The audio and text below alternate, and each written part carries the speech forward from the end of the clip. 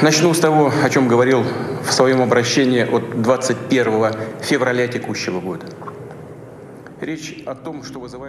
Just before 6 o'clock in the morning on Thursday, Moscow time, Russia's President Vladimir Putin addressed the world live on Russian television, announcing he'd ordered soldiers to carry out military operations in eastern Ukraine. I've taken the decision to conduct a special military operation. Its purpose is to protect people who have been subject to abuse and genocide. The announcement followed days of escalating skirmishes in Ukraine, with reports of shelling from both Ukrainian and Russian forces. We simply don't have any other choice to protect our people, and we'll have to use the only available choice that we will use today. Putin vowed to end the nightmare of war in the Donbass region, where conflict between pro-Russian separatists and Ukrainian government forces has simmered for years. The circumstances require immediate, resolute action. People's republics of the Donbass have requested assistance from Russia. Putin said that Russia sought the demilitarization and denazification of Ukraine, referring to the Kremlin's view that Ukraine's military is a threat to Russia and that it's run by neo-Nazis. Leading NATO countries have supported extreme nationalists and neo-Nazi pursuing their goals. In his speech, Putin warned that if other countries attempt to interfere, it would lead to consequences as you have never before experienced in your history. For those who may be tempted to interfere in the events taking place from the outside, whoever tries to interfere with us, let alone create threats for our country, for our nation, must know that Russia's response will be immediate.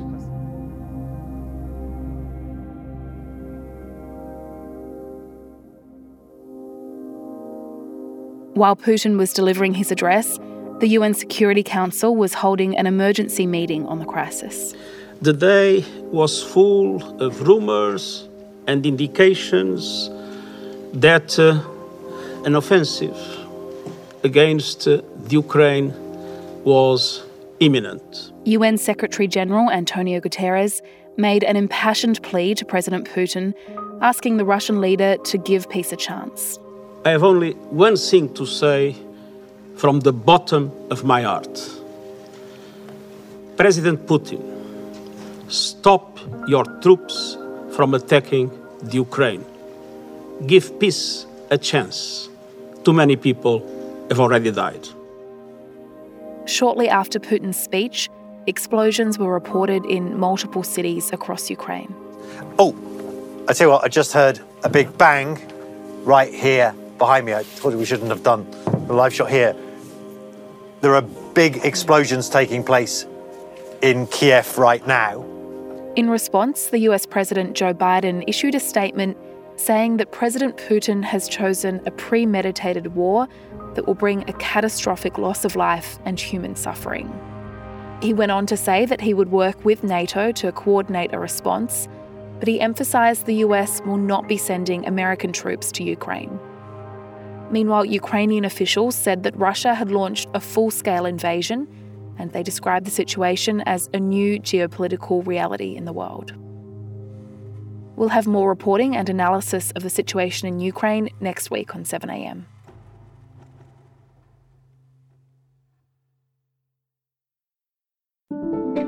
From Schwartz Media, I'm Ruby Jones. This is 7am. At 6 o'clock in the morning on Thursday, the 24th of February, Vladimir Putin addressed the world. He said he would begin a special military operation. It was the moment war broke out, and soon after, Russia invaded Ukraine, sending troops into mainland Europe. Listening back to those first few moments of war, it puts new context on just how surprising the next few months would be: the world's response, the failures of the Russian military, and the defence of Kiev. Today, we're featuring this episode from Russia with columnist for the Saturday paper Paul Bongiorno on Russia's invasion of Ukraine and whether Scott Morrison was prepared.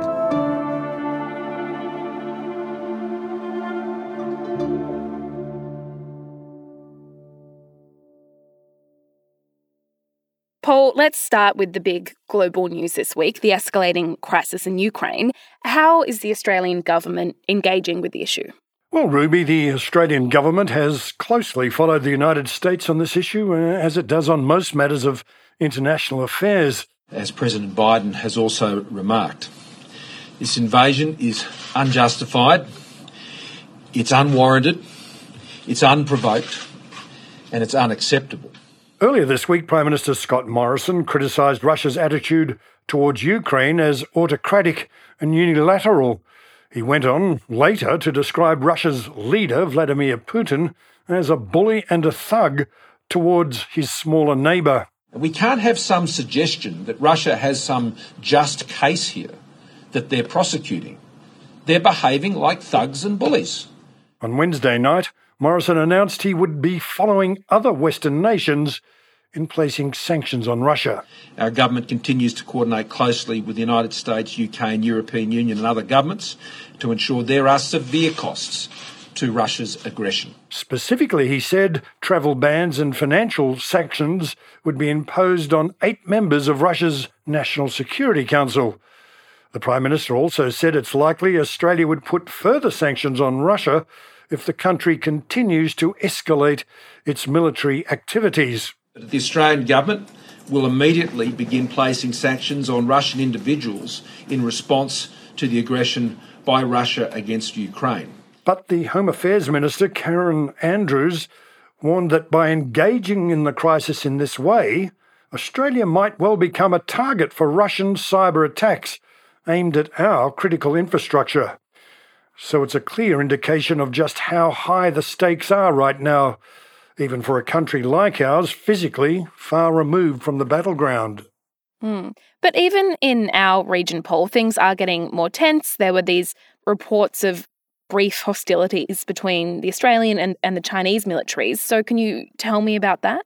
Well, the Australian Defence Department last Thursday said a Chinese naval vessel within Australia's exclusive economic zone directed a laser at an Australian military aircraft. More now on our breaking news this morning. The Australian Defence Force is calling China out, condemning Beijing for a laser attack on an Air Force plane with 10 personnel on board. Prime Minister Scott Morrison had asked Beijing for a please explain, describing the incident as intimidation and said Australian lives could have been at risk. In turn, Alex, the Chinese government accused Australia of maliciously spreading disinformation.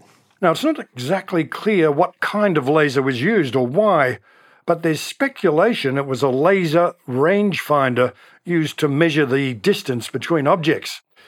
Nevertheless, our government catastrophised the alleged incident, ensuring it dominated the headlines over the weekend. The Chinese government accused Australia of maliciously spreading information and said the Chinese ship was complying with international law. According to what we have checked and verified with the relevant department on the Chinese side, the information released by the Australian side is untrue. The normal navigation of Chinese vessels on the high seas is in line with relevant international law and international practice and completely legal and legitimate. But Ruby, whatever happened, the episode, along with the crisis in Ukraine, has put the spotlight on Australia's military preparedness, and it led to some intense exchanges at a Senate estimates inquiry last Friday. Please don't try and snow job us, okay? That report clearly stated... I look back at what you've told this committee in June last year, that there were no weight problems. So what happened in Senate estimates, Paul? Well, the South Australian Independent, Senator Rex Patrick, himself a former submariner, used the hearings to ask how, despite billions more dollars being spent on defence, we're left with strike fighters that can't fly, new helicopters scrapped because they couldn't be used in combat, and frigates behind schedule with major design problems, and no new submarines till 2040. That report says that is not correct. That tells me you lied to this committee. Senator Patrick. No, I'm happy to ground what I've said here. But Senator Patrick, order, Senator Patrick. I know TV cameras are in here, but it's not about TV cameras. This is a very serious issue, Chair. Very serious issue. He says the alleged laser incident demonstrates how vulnerable we are now that China is forward projecting its warships into our vicinity. At the Senate committee, officials from the Department of Foreign Affairs and Trade said that the situation in the region between China and Taiwan was very serious. In category terms, it's not significantly different. It was serious then, it remains serious now, and we're watching it with concern. Deputy Secretary Justin Hayhurst said the public positioning of the Chinese government is hardening, and in ways that suggest that dialogue has limited prospects for success. The People's Republic of China is very clearly hardening. At the same time, in Taiwan, of course, people want to choose their own destiny, the bottom line. Well, Senator Patrick says that leaves him very concerned at our botched defence procurements. He said it's all on this government's watch and leaves our servicemen and women without the right tools should they be sent in harm's way. And Ruby, when it comes to China, you'd have to say the Morrison-Joyce government is more interested in using inflammatory language for base domestic political purposes rather than engaging in serious repair of the relationship.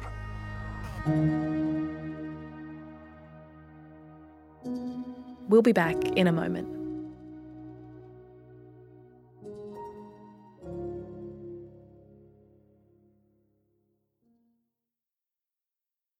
The Every Moment Matters campaign provides accurate, evidence-based information and advice about alcohol, pregnancy and breastfeeding. It has been created by the Foundation for Alcohol Research and Education and endorsed and funded by the Australian Government. Alcohol use during pregnancy can lead to fetal alcohol spectrum disorder, or FASD, a lifelong disability. So make the moment you start trying the moment to stop drinking. Visit everymomentmatters.org.au to find out more. With award-winning news coverage and reviews, The Saturday Paper is essential reading for everybody. For a limited time, subscribe to a year of our quality, independent journalism, and you'll receive The Saturday Paper's stainless steel coffee cup, made in collaboration with Fresco, for free. Subscribe from just $2.10 a week. Simply visit thesaturdaypaper.com.au/offer. The Saturday Paper. No hot takes. Paul, how is Scott Morrison responding to what his own government officials describe as a very serious situation with China? I've been going for 20 seconds. I don't think preciousness is a point of order, Mr. Speaker. Well, Ruby, Scott Morrison spent most of the 2 sitting weeks of the Parliament throwing hand grenades at Labor for being weak on China. And Labor just cannot be trusted on these things. They're soft and weak. He also proclaimed that he was no appeaser, a loaded implication that Labor is. This is the problem with Labor. They always look to appease, whereas we're in a very uncertain and challenging world, and there's no time for weakness. You know, it is desperate politics, and it could have serious ramifications, given China happens to be the linchpin of our economic prosperity, and our continuing economic enmeshment with China is reason enough to expect more from our government than belligerent language and fist-waving. Labor's Penny Wong says, rather than talking up the drums of war, the adult and responsible thing to do is to make more diplomatic effort in seeking a peaceful resolution across the Taiwan Straits. But, Ruby, there was some evidence this week that Australian voters aren't as gullible as the Prime Minister thinks they are. Right, so what do we know about how Australians feel about the situation with China, Paul? Well, in the latest Guardian Essential poll, Labor has a strong lead over the Liberals as the party better placed to build a relationship with China that's in Australia's interests. Essential's pollster Peter Lewis says his survey found a majority of voters see China as a complex issue to be managed rather than a threat to be confronted. And that seems to suggest that the government's talk of war with China and stirring of anti-China sentiment is failing to hit the mark. Peter Lewis says the clear majority of Australians support a position which is the polar opposite to the government's current tub-thumping. And some of the attacks on Labor have been pretty inflammatory, Paul. I'm thinking here about the accusation that one MP, Richard Marles, was a Manchurian candidate, a secret agent for China. So how is Labor responding? Ruby, the advice Labor's getting from its own pollster is to dismiss Morrison's overblown attacks as another desperate distraction from his own failings, which is exactly what Penny Wong did in an interview on RN Breakfast this week. He's saying these things because he is desperate to ensure he wins some political point scoring. But there is a debate within Labor about whether ignoring them is the right strategy, or to attack the government over the huge gap between its language and delivery on national security. And that's what we saw Rex Patrick do in Senate estimates. Of course, this speaks to the opposition's broader debate over strategy heading into the election. Anthony Albanese is very keen to run on his chosen issues, principally cost of living, pandemic management, aged care failures, government competence and integrity, and not be dragged into fights designed by the government to distract from its failures and to blow up Labor. Ruby, I'd have to say election campaigns, and I've seen quite a few of them, are never pretty sights. And this one is down there with the ugliest. It's certainly doing nothing to advance national unity and cohesion.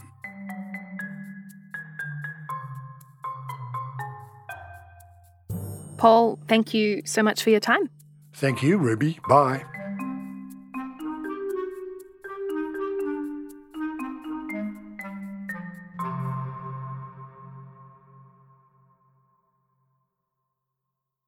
For longtime editor Winnie Dunn, there were a few rules she followed when writing her debut novel. I really don't subscribe to writing for the sake of, trauma dumping or getting your trauma out. That's what a therapist is for, please. Please go see a therapist. We're very pro-therapy on Read This. If that's what you're using writing for. I'm Michael Williams, and on this week's very therapeutic episode of Read This, I chat with Winnie Dunn. Listen wherever you get your podcasts.